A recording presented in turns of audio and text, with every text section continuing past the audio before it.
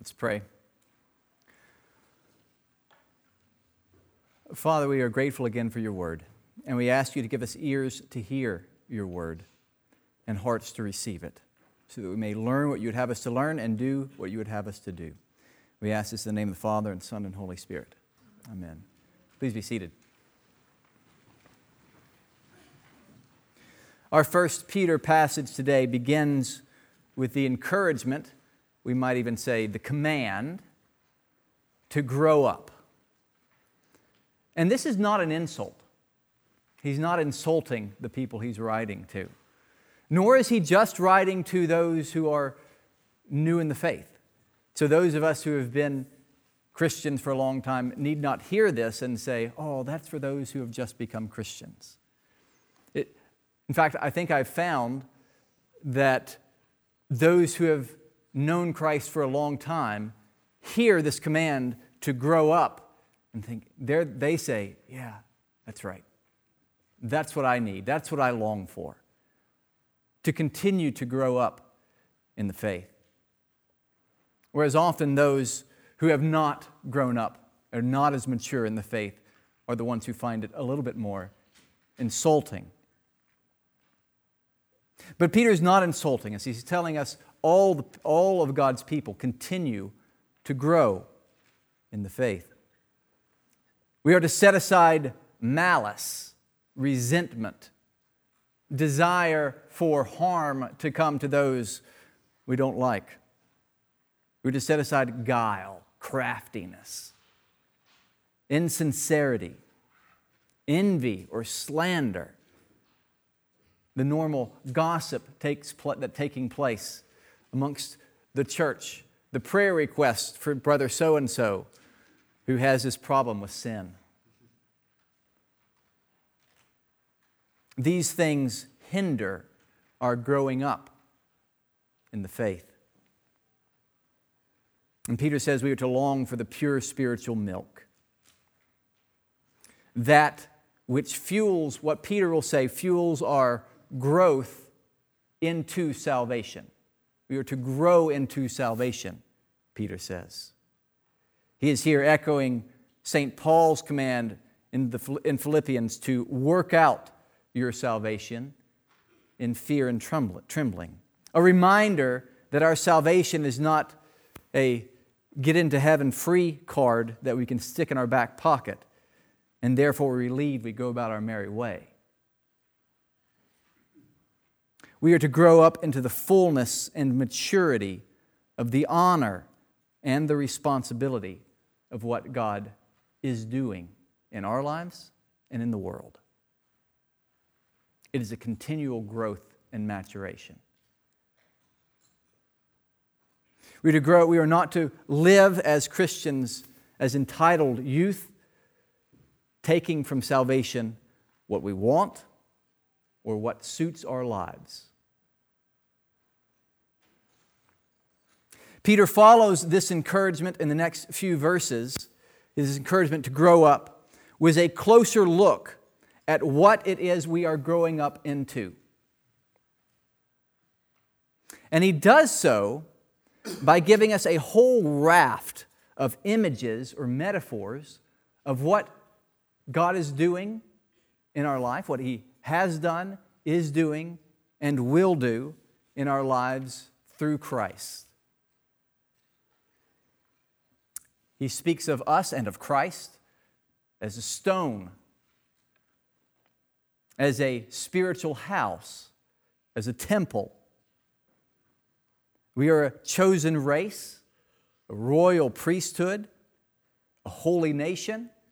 And moving into verse 10, indirectly he speaks of us as being a bride or family. And frankly, he takes all these images and metaphors and just throws them all together. It's a mashup of metaphors and images that it's a little bit hard at times to follow exactly what he's doing. The most obvious connection between them is the fact that they are all quotations from the Old Testament, or what we would call the Old Testament. He would just call it Scripture. he grabs a whole bunch of images from it's as if he was challenged. It's as if someone challenged Peter. Give me an image, a metaphor of what Christ is and what God is doing from Scripture. And he says, all right, I'll just reach back and just grab a whole bunch of them. Reach into the bag of metaphors. I'll just grab a whole handful of them and see what we got. You want something from the Torah, from the Pentateuch? Well, I'll give you something from Exodus 19. You want some from the writings, the Psalms? Well, how about some quotations from Psalm 118? You want something from the prophets? Well, I'll give you Isaiah 8, Isaiah 28, Isaiah 43. And for good measure, I'll throw in some from the minor prophets, Hosea 2 and Malachi 3.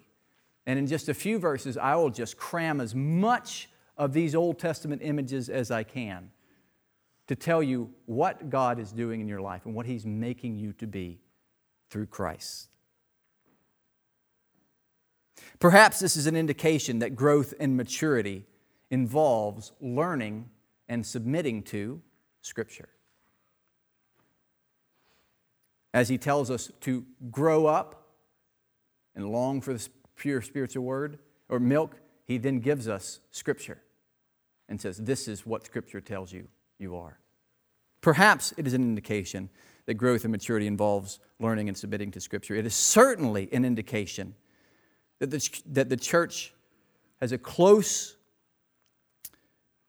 bond with the children of Israel, with God's covenant people from the Old Testament, and we are to learn from what God has told them. For all of these things God says we are as the church were originally promises made or images given to the children of Israel in the Old Testament. And one of the things that we learn from God's relationship with Israel, and that is carried on through the images we find here in 1 Peter, is the great honor and the great responsibility that comes with being God's covenant people. And Peter wants us to know and feel both of those things. And so I want to speak just for a few minutes about the honor and responsibility of being God's covenant people. I recently, someone had given me a book, knowing that some of us had read the book Endurance a couple years ago. Someone recently gave me another book about yet another Arctic exploration that, lo and behold, ended in a similar fashion as Shackleton's. It seems that 100 years or so ago, you were nobody unless you had watched your ship crushed by polar ice and sunk before your eyes, and then spent the next several months wandering about on top of a frozen ocean, gradually starving as you ration your pemmican and seal blubber. It is what happened in 100 years ago. But it is fascinating to read the stories of leadership in these times. This was an Arctic exploration, and largely what the book consisted of was information gleaned from men's journals who were on this exploration.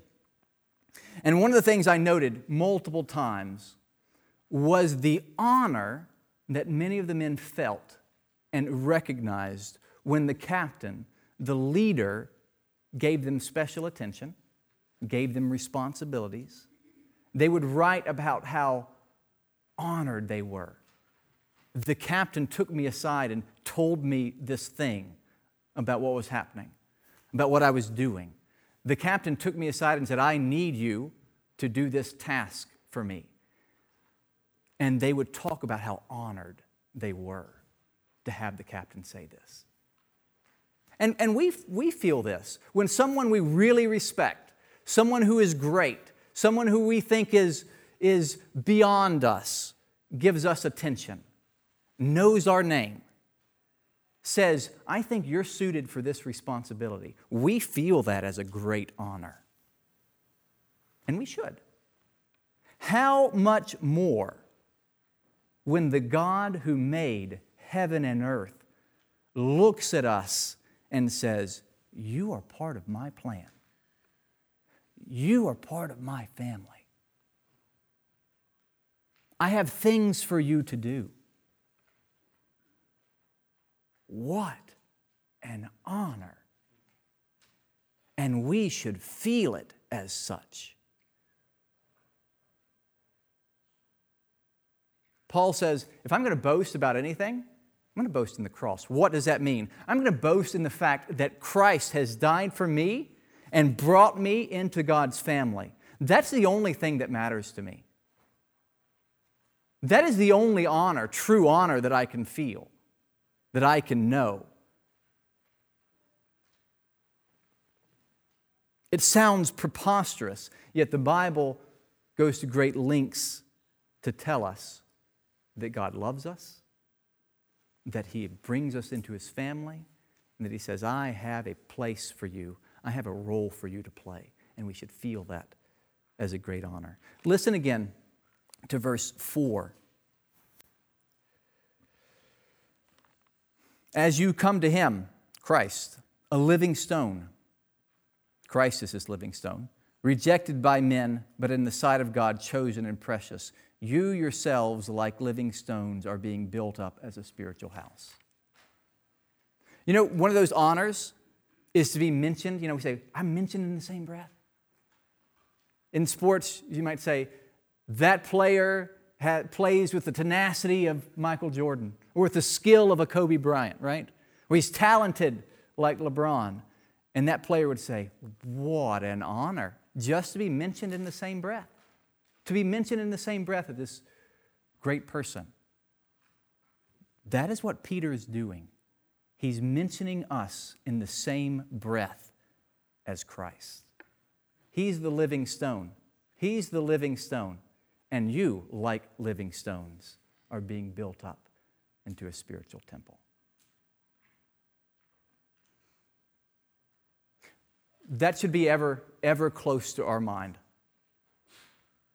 You know how when we receive some little earthly honor, I don't know if you do this, I've been known to do this, to find a way to work that into every conversation for the next 2 or 3 months. Somehow it is applicable to every conversation I have in life to mention that I had received some sort of honor.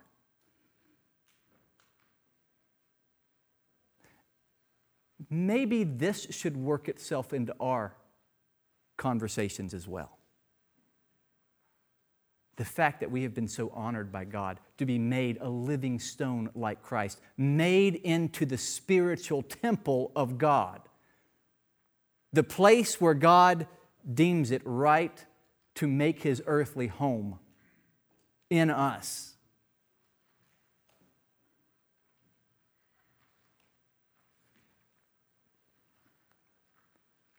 For He says, you are my temple. You're a holy priesthood, He said. You're not only a temple. You're not only a temple. You're the priests in the temple who are making the sacrifices here on earth. Built up on Christ. And He goes on. It just keeps going. You're a chosen race. As He had chosen Abraham, now we are grafted into this people. Once again, you're a royal priesthood, He will say, a holy nation, a people for God's own possession. And Peter says in verse 7, so this honor is for you. This honor is for you who believe.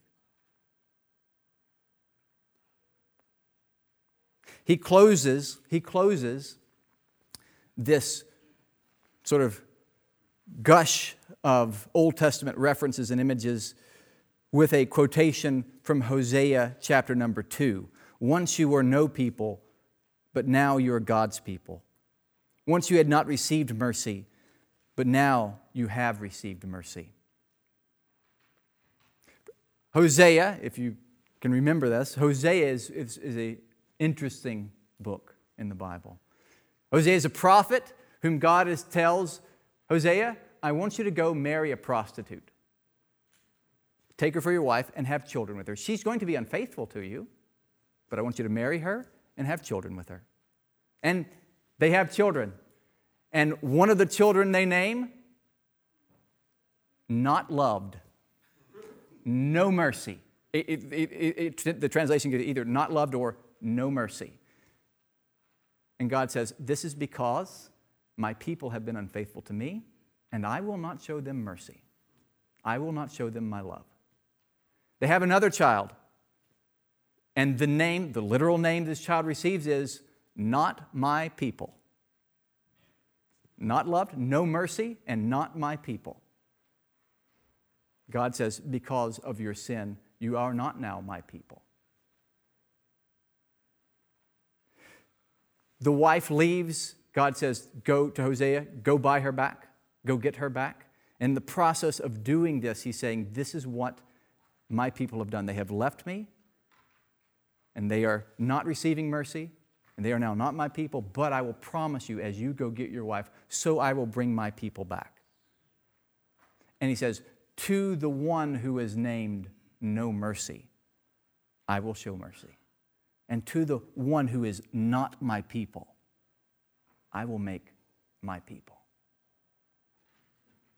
Showing that God does not bestow this honor upon us because he looks down and finds the best and brightest, but because he is a merciful God. And he says, I'm bringing you to me, and I'm honoring you by making you part of my family.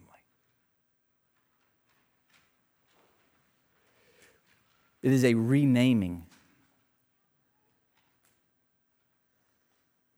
There are some things too big for us to see, too glorious to behold, and this may be one. But if we believe this to be true, then there is nothing more important than this fact. And we are to hold nothing in a more honored spot, a more honored place than the fact that God has called us to himself. And he's made us, he is making us into what he has promised to make us. But these images do not just remind us of what God has done, is doing, so that we may feel special. We should feel that as an honor and feel special. But it is not just to give us a good feeling. Peter fully intends to remind us of our responsibility as well. Not a responsibility so that we can earn mercy, but a responsibility because we have been given mercy.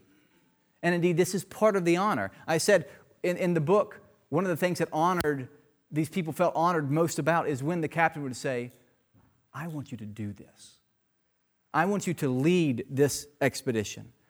I want you to be in charge of organizing the stores.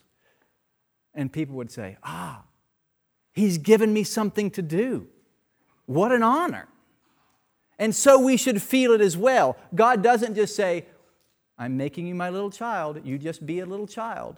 He says, you grow up and take responsibility.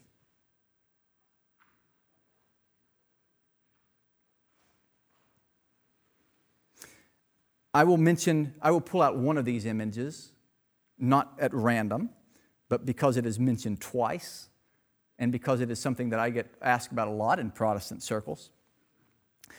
But I will pick this one just to exemplify the responsibility that all these images carry. Peter says that we are both a holy and a royal priesthood. Now, often in Protestant circles, when people ask, TJ, what do you call yourself? Often they'll say, do you call yourself a pastor or, and they don't want to say the next thing, right? Pastor or, and they wait for me to say, a priest. And they, yeah, do you call yourself that? Right?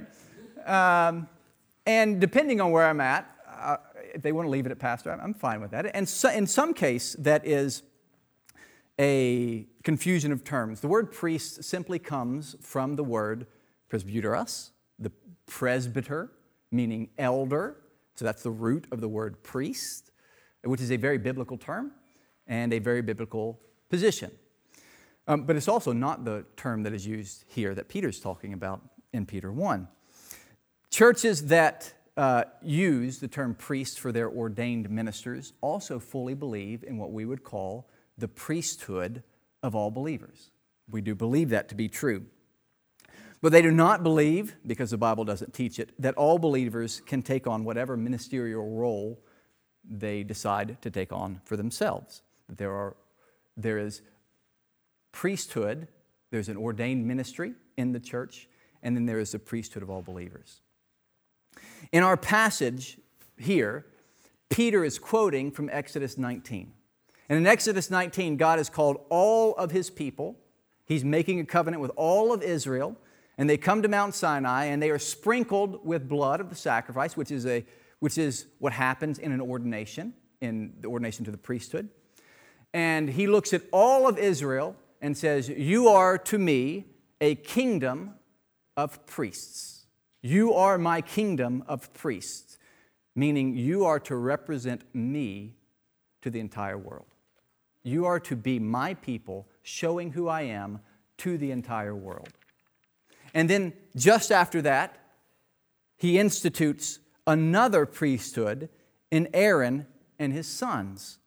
And in this priestly ministry, through Aaron and his sons, their ministry is less to the entire world. Their ministry is to the people of God, the covenant people of God. It is their role to protect and continue the sacrifices and the rhythms of worship, to teach the truth of God to God's people, and to remind them of their responsibilities as God's people. And these roles still exist in God's people, the church. My ministry is to the church. My ministry is to protect and continue the sacraments, the rhythm of worship in the church, and to instruct the truth of God to God's people. And like Peter is doing in this passage, to remind you, the church, of your responsibility. One of which is to be a priest to the nations, to be a priest representing God to those who do not know Him. Peter says that, once again, you are a chosen race, a holy nation, a royal priesthood, God's own people, that we may declare the excellencies of Him who called you out of darkness into His marvelous light. To whom are we to declare it? We may declare it to ourselves, but all of the entire letter of 1 Peter is telling us we are to declare that to those who still walk in darkness. Just a couple verses later, Peter will say, "Maintain good conduct among the Gentiles, the unbelievers, so they may see your good works and glorify God in the day of visitation." Like the children of Israel, we are given the responsibility, the honor and the responsibility to take God to a world that does not know Him. We are to do this by keeping ourselves pure and holy as God is pure and holy. Peter just told us, right, a few verses earlier, that we are to be holy. God is making us holy to represent Him well to the world. We are to sacrifice ourselves to help the needy, the afflicted, the oppressed, to meet the physical and spiritual needs of the world. And in keeping ourselves pure and holy, and in sacrificing ourselves to help those in need, we represent to the world the goodness of God who gave Himself to us, the Holy One who gave Himself for a sinful world. So we represent that God is good.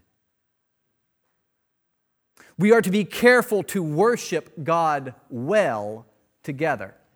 What we are doing now is not a light or menial thing. It is an important part of God's work. And it is not just my work, it is your work as well.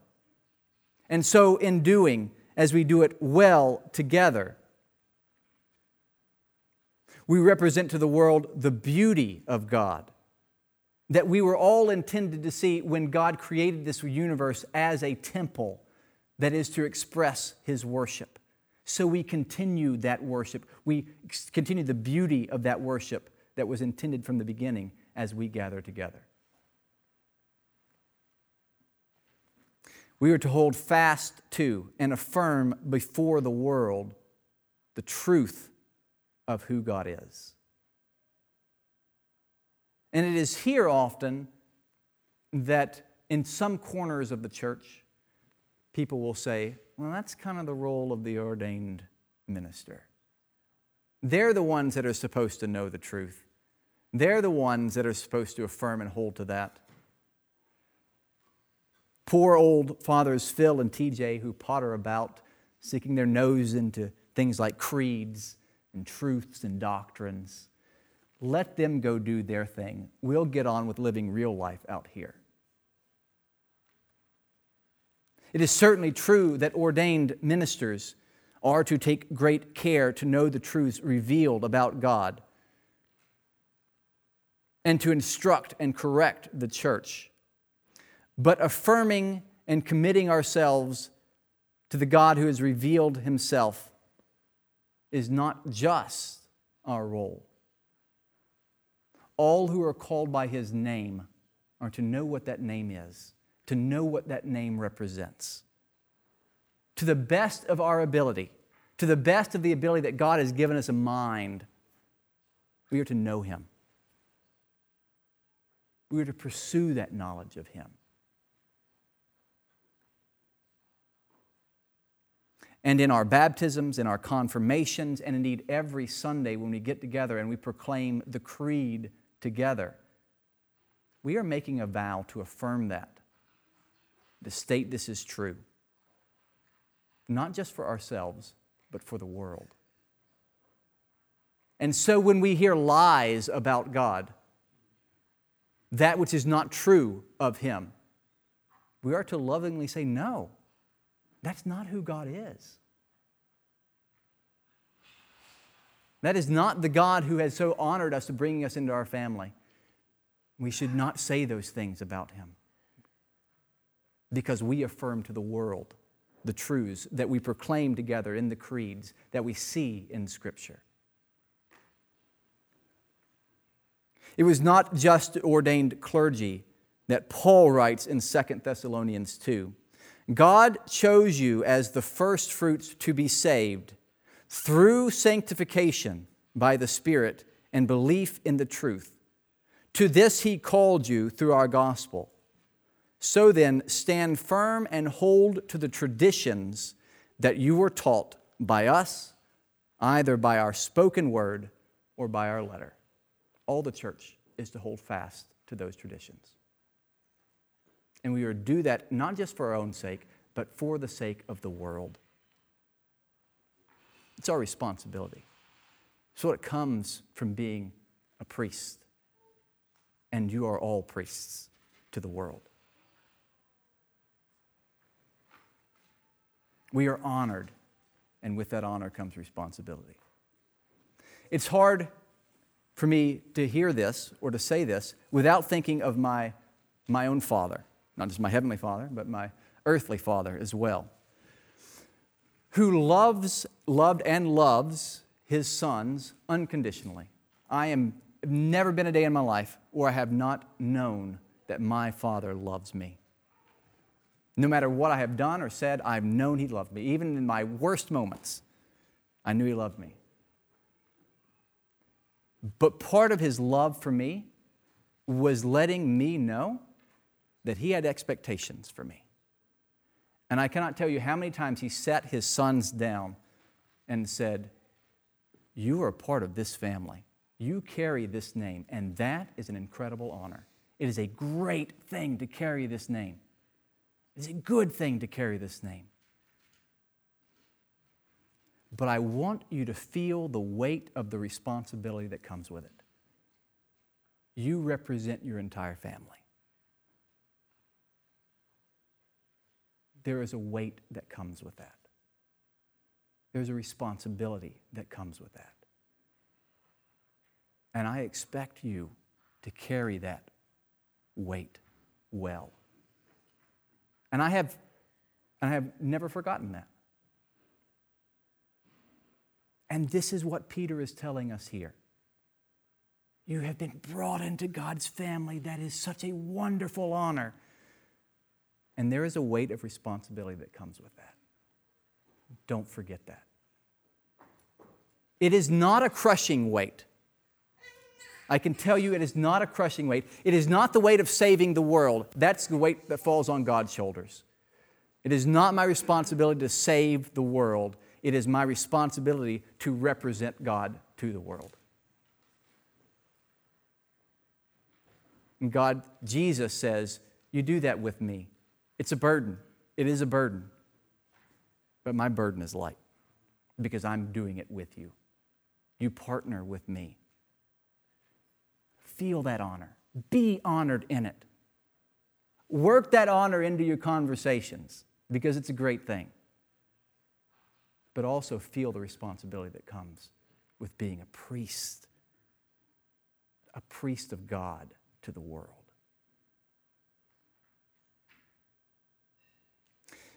In the name of the Father, and the Son, and the Holy Spirit. Amen.